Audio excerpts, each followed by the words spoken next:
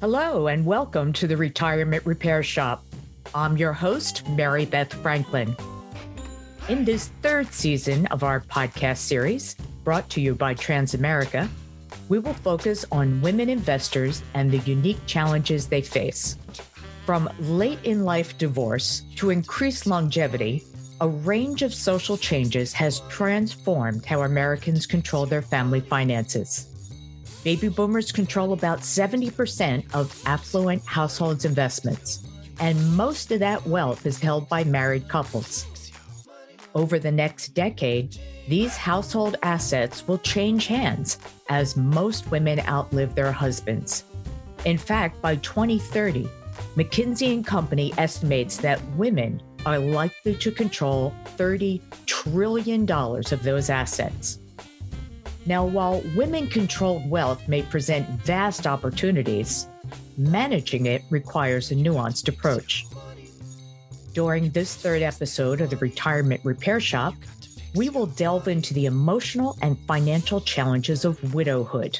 Here is a staggering statistic. 80% of women die single, while 80% of men die married. That means most married women will experience the trauma of widowhood, and financial advisors can do more to help them through it. Apparently, there's lots of room for improvement in financial services, as an estimated 70% of women leave their financial advisors within the first year of a spouse's death, a clear signal that they feel underserved.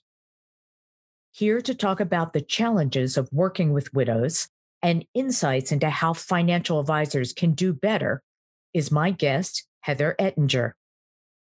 Heather is the founder and CEO of Luma Wealth Advisors, a financial planning firm that focuses on helping women manage their money to achieve their goals. Heather is the author of the best-selling book, Lumination, Shining a Light on a Woman's Journey to Financial Wellness. And she co-authored 2 significant Women of Wealth studies, highlighting the individualized needs of women.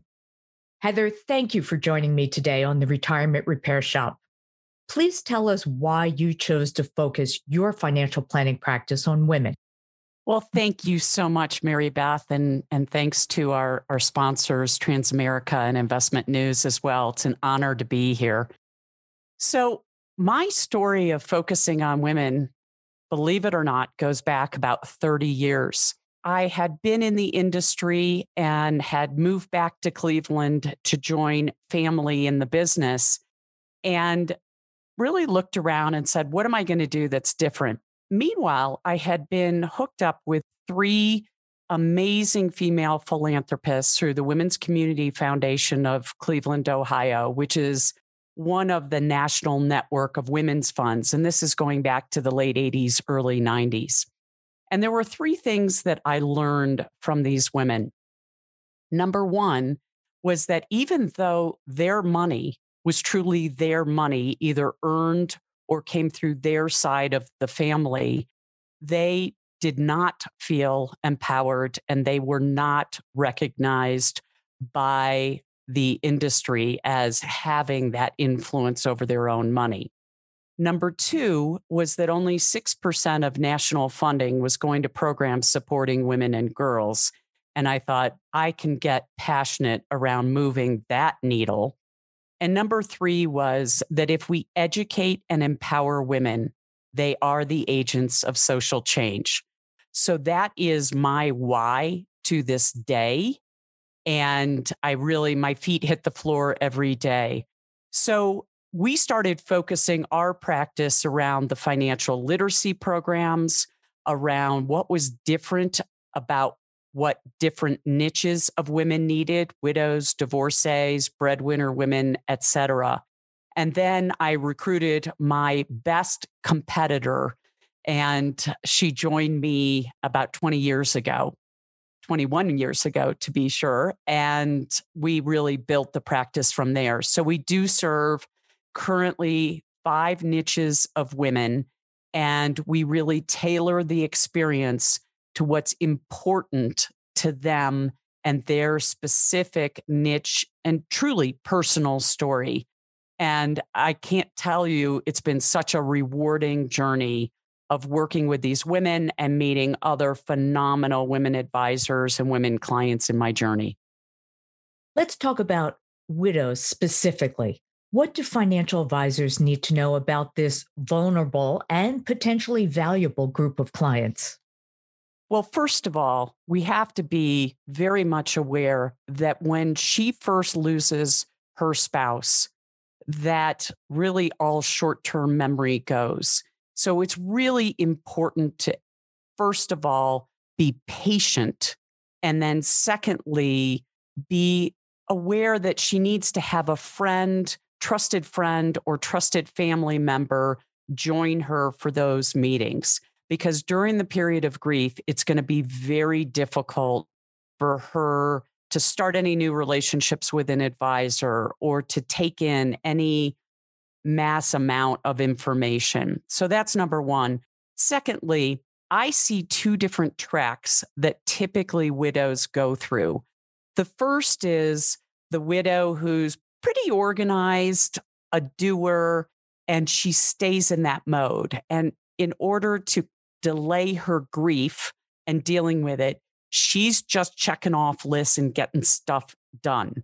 And she's really avoiding the important dealing of her grief and getting through that process. So it's really important to help her just check things off the list, but also realize that about 4 or 6 months from now, she is probably going to derail as she starts to deal with her grief.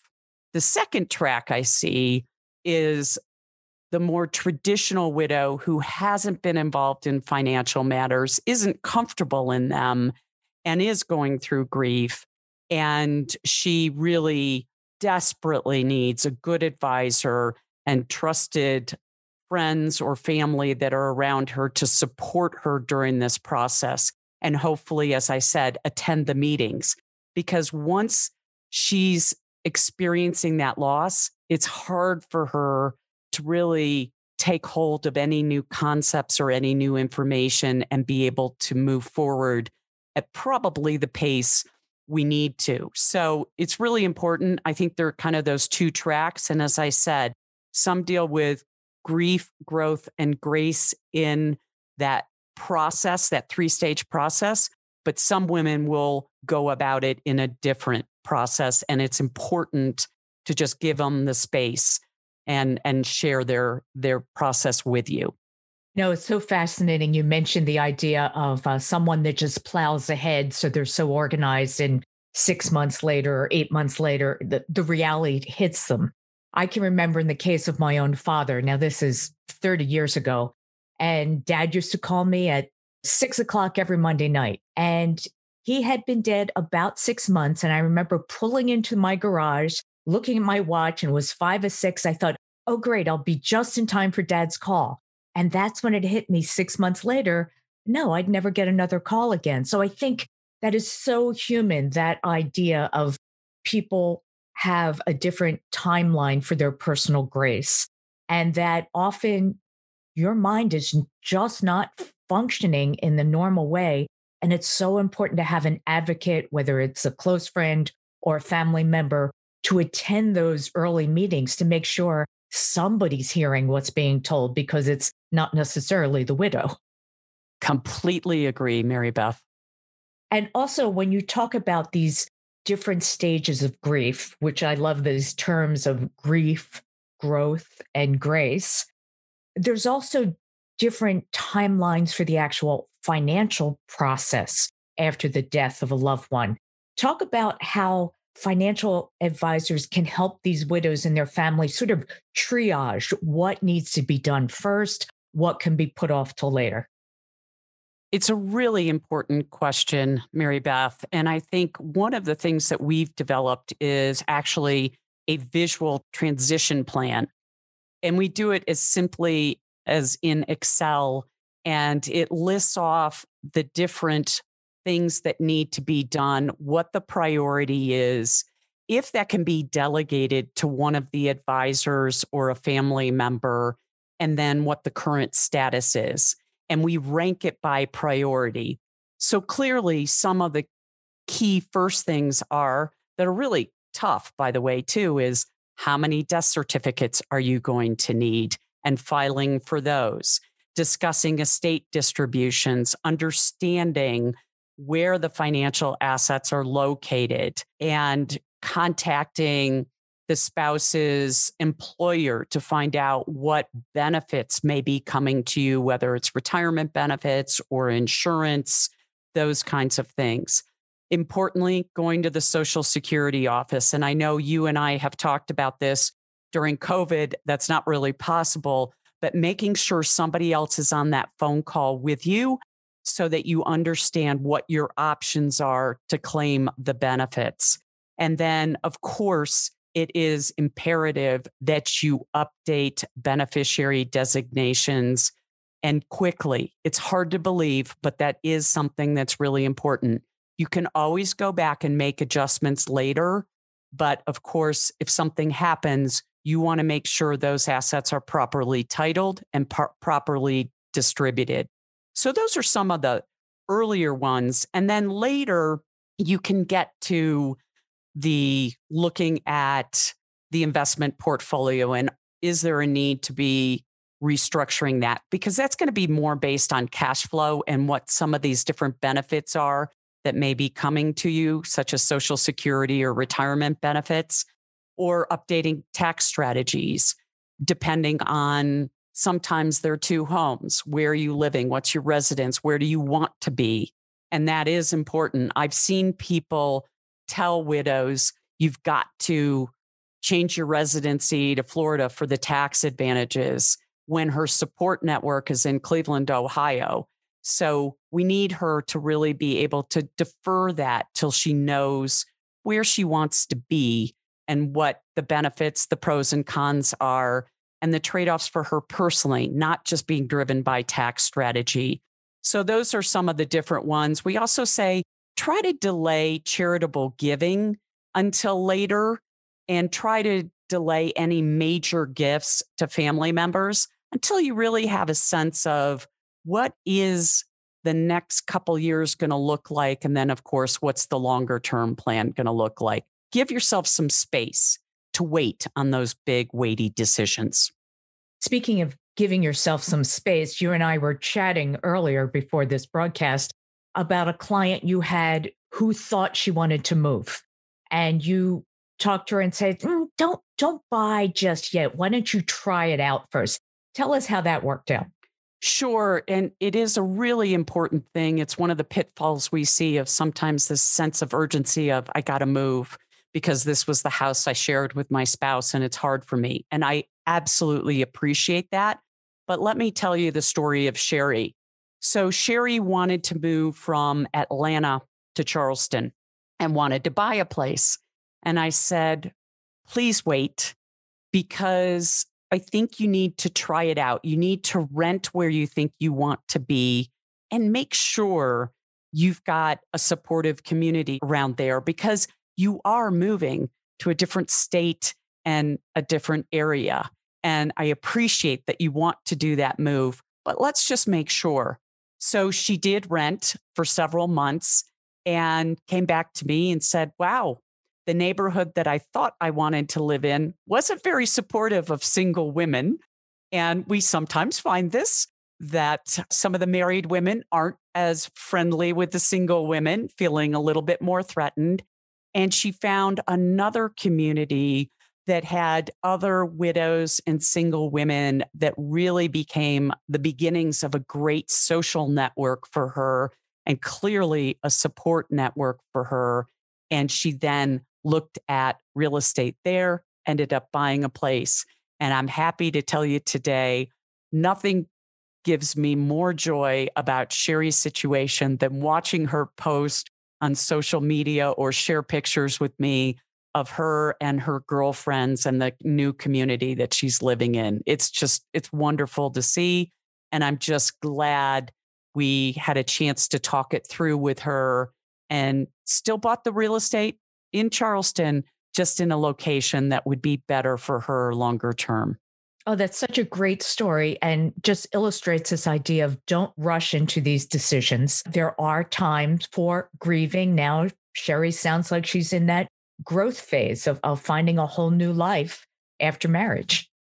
I know you work so closely with your staff to support your clients, and things are different under COVID, aren't they? Tell us how your staff would typically support newly widowed clients and how those roles have had to change a bit during the pandemic. Absolutely. And I think this is really important as a takeaway for advisors. So typically, we do try to have as many meetings either in her home or in a office space that we created that's all couches and comfy chairs so that she and her trusted friend or family member can come in. You want to make sure that's a safe environment. Now, I will also tell you, I immediately engage my client service manager, Trisha, because she is just very empathetic. And all our client service managers are in this space because we have been working with widows and they're good about kind of coming prepared with paperwork or anything, any tools or those types of things to the meeting. So I often include them too. And I think it's helpful. We also, as I said, spend time in their home, often going through mail and those types of things. There's both on the negative side, the scare of elder fraud and other types of attempted fraud on new widows. But more importantly, there are things that are coming in the mail that actually may have value, may be important, may help us as advisors. And sometimes the widow just doesn't even know what it is. It's not that she isn't smart and all. It's just, it may be language around it or something that she isn't familiar with. And so if we're there opening the mail, we can kind of sort out what is something that needs to be followed up on and what is junk or something that should be set to the side. And then COVID hits, right? So our ability to meet in the home is not there or have them in our office. So it is really important that you do use visual systems such as Zoom or others to have these conversations, that you spend time really talking to her about what's going on in life. But here's some other things that we've done. So the process really for us isn't different whether we're on virtual or in their home, because we will still come over and get their mail or whatever else. But some other things that we've done to really help her, especially because she is so isolated now because of COVID. And that is our receptionist, who clearly isn't greeting clients as they walk in right now, has really pivoted. And Lisa is just one of the most wonderful people. And she is reaching out to our widows and asking them about what are they cooking? What are they reading? What are they watching? And just sharing stories. She's also really good, by the way, of Googling people first, so she knows where she can connect with them. And then we've done some other things, like we put together a recipe book of recipes from our advisor team. And we sent that out with a note to all our widows over the holidays, just telling them we were thinking about them and we hope they would enjoy this. And then, very importantly, we do have, of course, because of Zoom and other things, meetings or really celebrations like our holiday party that some of these widows who aren't tech savvy wouldn't be able to participate in. So we've engaged often, I will tell you, it's often the daughter, if there is a daughter, but we've tried to engage the next generation to say, hey, we would love to have your mom participate in our holiday party. Could you go over there and get her set up on Zoom or whatever, so that she has a chance to listen to the wonderful music by the various musicians and just have a festive and fun evening. And so it's been a nice way for us to reach out to the next generation on something that isn't financial or too work oriented, but it's also just been a wonderful way to make sure that our widows are engaged and able to participate in festive and fun events, as well as, of course, the meetings. Well, I think there's so many positive takeaways from how you and your firm have pivoted during COVID. Not only are you finding new ways to reach out to your clients, but being aware, gee, they may not know how to get on Zoom. Let me reach out to her daughter to see if she can help. The daughter must be incredibly impressed that mom's financial advisor is going that extra mile to make sure she can participate in Zoom. I love the idea of collecting the recipes and sending it out to the widows. But it also seems that it's been a growth opportunity for your staff as well. We're always talking about how to bring, particularly more women, more diversity into our staffs to make it a more holistic financial planning experience for the clients. Talk about how your staff has been growing during this period.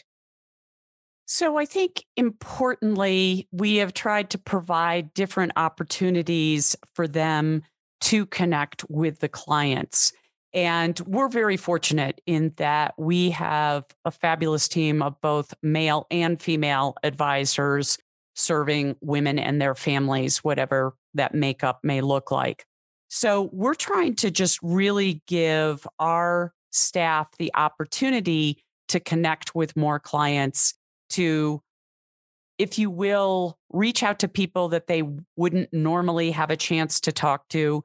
We're also doing things like reaching out to our vendors and making sure that we know all the programs that they're offering around serving women, et cetera, and then opening that up to more staff members, and also giving me a chance to coach some of them on best practices and some of my other senior advisors as well. So we're really finding it a good opportunity to come together, share best practices. And as you and I have talked about, Mary Beth, working with widows is not perfect for everyone. It takes a lot of patience. And so you should only be probably working in this space if you are long on patience and understand that there's going to be times where you have to repeat yourself 6 or 8 times before they feel comfortable. And that's why if you can have different staff members reaching out to them, perhaps relaying that message in a little bit different way, it provides a wonderful opportunity for the different staff members to grow and connect and understand the value of what we're delivering.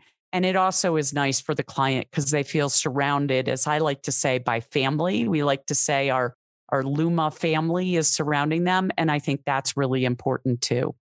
You have also pointed out to me in the past that although you're dealing primarily with female clients, those female clients don't necessarily want to work with a female financial advisor.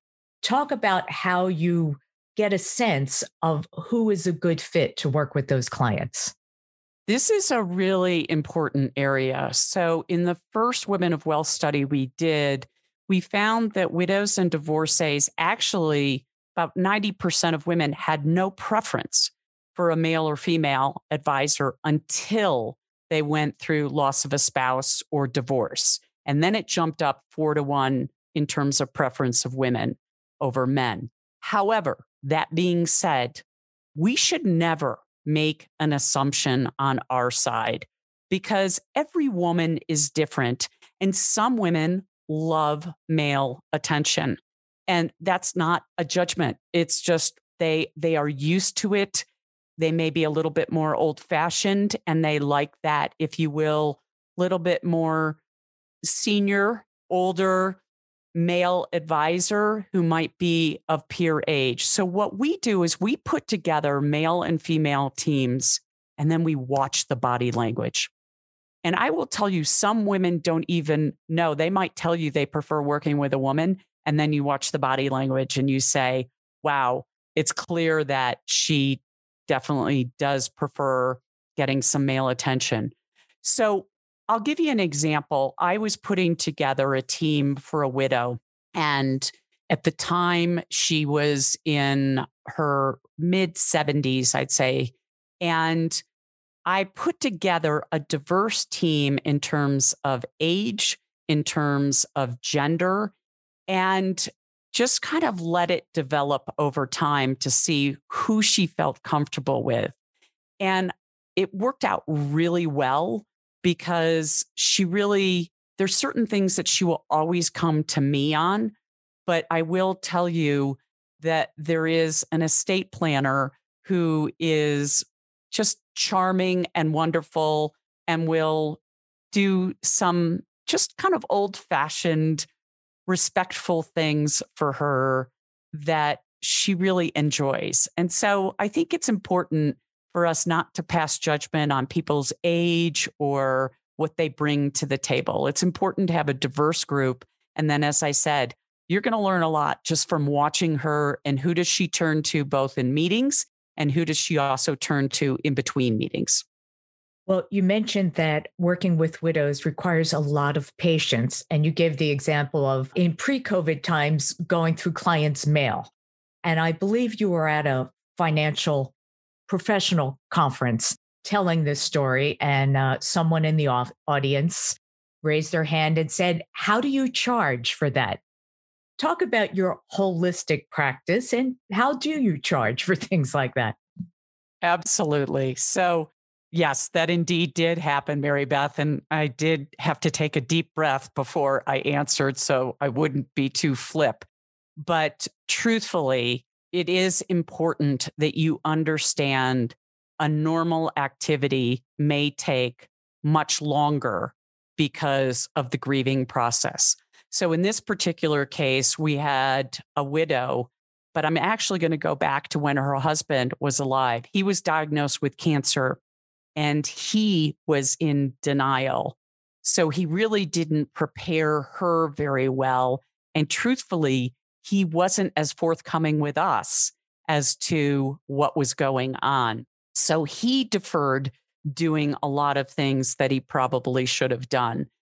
And then after he passed, I literally sat in her living room and opened mail for 3 hours. And in this case, I found in the mail something having to do with stock options, which he had never told us about. And it was a 6-figure value to her. And with an expiration date, of course, if she didn't file. So it was certainly important from a financial standpoint. But to your point, you have to have the patience to go through these things. You have to have the patience also to tell them, wow, this is one of those scams from an energy company. You don't want to respond to this. So you do have to have a lot of patience. And as I said to this gentleman, that's part of your overall, whether it's an AUM fee or a retainer that you're charging. You don't charge supplemental time like a lawyer or CPA would. That is just part of the delivery model for the widow. Talk about the importance of just day-to-day finances. For example, you had said to me, often a widow may be completely on her own in her city, no grown children, no close family members. Somebody should have access to that bank account, right? To write a check in the event something happens to the widow. What sort of guidelines do you offer to financial advisors on that topic? And by the way, this issue is not just confined to widows. Of course, it would be also for divorcees to be thinking about, or never married women to think about as well, is who has access to your accounts if you become incapacitated. And we find this most often, of course, as they get older, but it is an issue because if I'm dealing with it right now, if there is a need for 24/7 care and you don't have access to the checking account to pay the caregivers, it's a problem. So you need to be thinking about these things, and it clearly needs to be somebody you trust implicitly. So I think it is important as advisors for us to talk through who the options are, the pros and cons, and then how it should be implemented most effectively. So one I saw recently, she actually had her checking account in the name of a trust. that's fine, except that the successor trustee would only be able to write checks upon her demise. And there's a need now. So we actually suggested that she set up a joint checking account with her most trusted nephew, who she adores and has always been there for her, so that he could pay the caregivers if she was unable to. And that is really important. So I think you need to talk through what the options are. You don't just want to have somebody do it that could potentially, of course, not be responsible. But there are a lot of different strategies here. And the custodians, by the way, have been very good about coming forward with authorizations as well that you can get set up in advance so that you're not waiting for somebody to resign as trustee, that you can have them with power of attorney over the financial matters if you become incapacitated. So it's really, really important to be thinking about all those things. And again, I joke with my client service managers that thank goodness for them, because they're so good with these details. Detail is not always my strength. I'm looking at the big picture. So it is really important to have a team that's thinking about both the big picture things and how we're implementing, but also making sure all those little details are taken care of and they're raising questions. They feel comfortable coming to the advisor and saying, hey, I noticed that the beneficiaries haven't been redone or something along those lines. It's really, really important to work as a team. Speaking of teams, you've been referring to the teams within your own firm.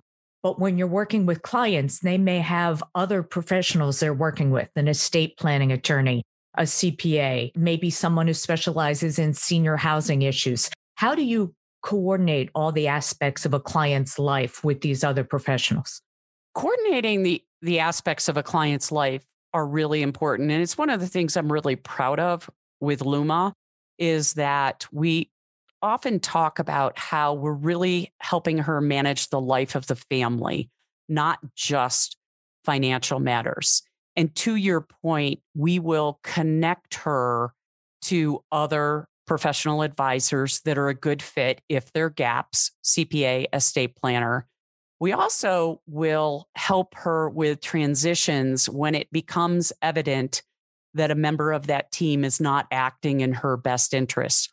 We do annual meetings typically with the other advisors, or at least getting their input ahead of time so that she's really getting the whole big picture of her team of advisors. And I could tell a horror story, which I'd be happy to if you would like me to, but I think that's really important. But we also need to be able to connect her. And it's one of the things we do at Luma to, for example, senior care managers who can identify what is the right facility or service for her to have. If she can afford in-home care, how does she get connected with those service providers? Or if she needs to deal with facilities, I'll give you a great example. When my dad was diagnosed with Alzheimer's, you call the Alzheimer's Association and they sent me locations in 7 counties. Well, that wasn't particularly helpful because all it did was overwhelm me and I didn't know kind of how to muddle through it and figure out what was best for my dad. A senior care manager will come in and say, based on the socioeconomic position of the client, based on where family is, based on whatever their diagnosis is, here are the top facilities that you should go look at. So really just helping guide us through those things. So again, for a widow, understanding if she's having surgery, how do you ensure she's going to have 24/7 care when she comes home, if that's what she needs, to make sure she doesn't fall or something like that. Another one, fall alerts. They're living by themselves. Biggest scare is that they fall and they can't get to a phone. So having those services available to them as well. So you really need to think about all the things that may touch their life and start building those strategic partnerships as a firm so that you can make those referrals when they need them. Well, Heather, you certainly do have a full service firm here. And I bet a lot of advisors listening to this podcast would love to know about different resources or tips Any place that you can direct our audience to learn more how to become a full service advisor to widows? Well, of course, I'm going to say our website, which is www.lumawealth.com. We do most of our social media and our posts are really around managing life. They're not just around managing finances. So I think you'll find a lot of valuable content there. Also, the First Women of Wealth study you can find on our website as well. And despite the fact that it was published in 2012, it is still very relevant. And there is a section in there on widows and what is typically unique and what they're looking for from advisors that may be different from divorcee, traditional married woman, et cetera. But do look at the traditional married woman as well, because one of her biggest concerns is actually the health of her spouse. So there are things that are already on her mind, and you need to be talking to her ahead of a crisis. Then I would also say a favorite book of mine is No Longer Awkward by Amy Florian. You and I both know Amy. She's done some good work in this space based on her own personal experience and losing her spouse early in her life, early in her marriage, really. And so I think it's a really good resource of how to have some of the tougher conversations. And also it has a bunch of great checklists and all in there. So I think that is a good book as well. And I would also say, I'm going to be a little self-promotional here, but my book Lumination is really about managing life, not just finance. So it'll give you a framework by which to have some of these discussions around life, which is really truthfully what she wants to talk about. She doesn't really want to talk just about finances. So check out Lumination as well. And you can find that both on Amazon and Barnes and Noble, as well as hopefully coming soon to both Amazon and Overdrive, which is who supplies ebooks to the libraries. Well, Heather, I have thoroughly enjoyed this conversation. Is there anything you wanted to add? Any last minute tips or ideas that we may have missed? I do want to add one other thing, and that is really think about opportunities to celebrate the loss of her loved one. And I know that may sound a bit strange, but first of all, be absolutely aware of what their anniversary date is, what his date of birth, if it was a traditional marriage, date of birth was, and what the date of death was. And make sure that on those days, you reach out to her or somebody on your team does, just to say, we know this is a tough day. You talked about losing your dad. I will tell you, two toughest days of the year for me are my dad's birth date and my dad's date of death. So it is important to recognize those, but also think of going beyond that. So I'm going to give you a quick story. We have a fabulous widow client. We worked with her husband when he was alive, and he was an amazing artist in the photography world. And on the 5th anniversary of his passing, we were able to help coordinate a special exhibit of his collection of proofs, the contact sheets. And it was an amazing experience helping her pull that together. She did all the tough stuff in terms of picking which ones and those kinds of things. But the other thing we did is we came to her and we worked with, of course, the museum and the potential gift for the museum. So the tax issues and all those things getting there. But probably most importantly, to her at least, and she is not somebody who ever wants to be in the limelight, unlike her deceased husband, who was great at being in the limelight. We asked her if she wanted to perhaps do a special reception where she could tell the story behind the story of how he collected all these contact sheets of these various photographers around the world and engage her daughter in that discussion. And I have to tell you, when I think of the highlights of my career, that was one of them. So they did just an evening where we could invite clients where they told the story behind the story. It was a multi-gen celebration. and it meant so much to them, which of course is why we started going down that path. But I will tell you, there wasn't an advisor or client or anybody in attendance that didn't feel just a special magic that night as we celebrated his life and his collection. And so think of those opportunities where you can kind of go above and beyond and do something special for the family. I think that is terrific advice because remember, the heart of financial planning is for a life well lived, and helping each of your clients do that and remember the highlights of their lives. Heather, thank you for joining me today on the Retirement Repair Shop and for explaining how focusing on the needs of widows can forge a stronger relationship between advisor and client. And you've also demonstrated how it can extend that relationship to the next generation.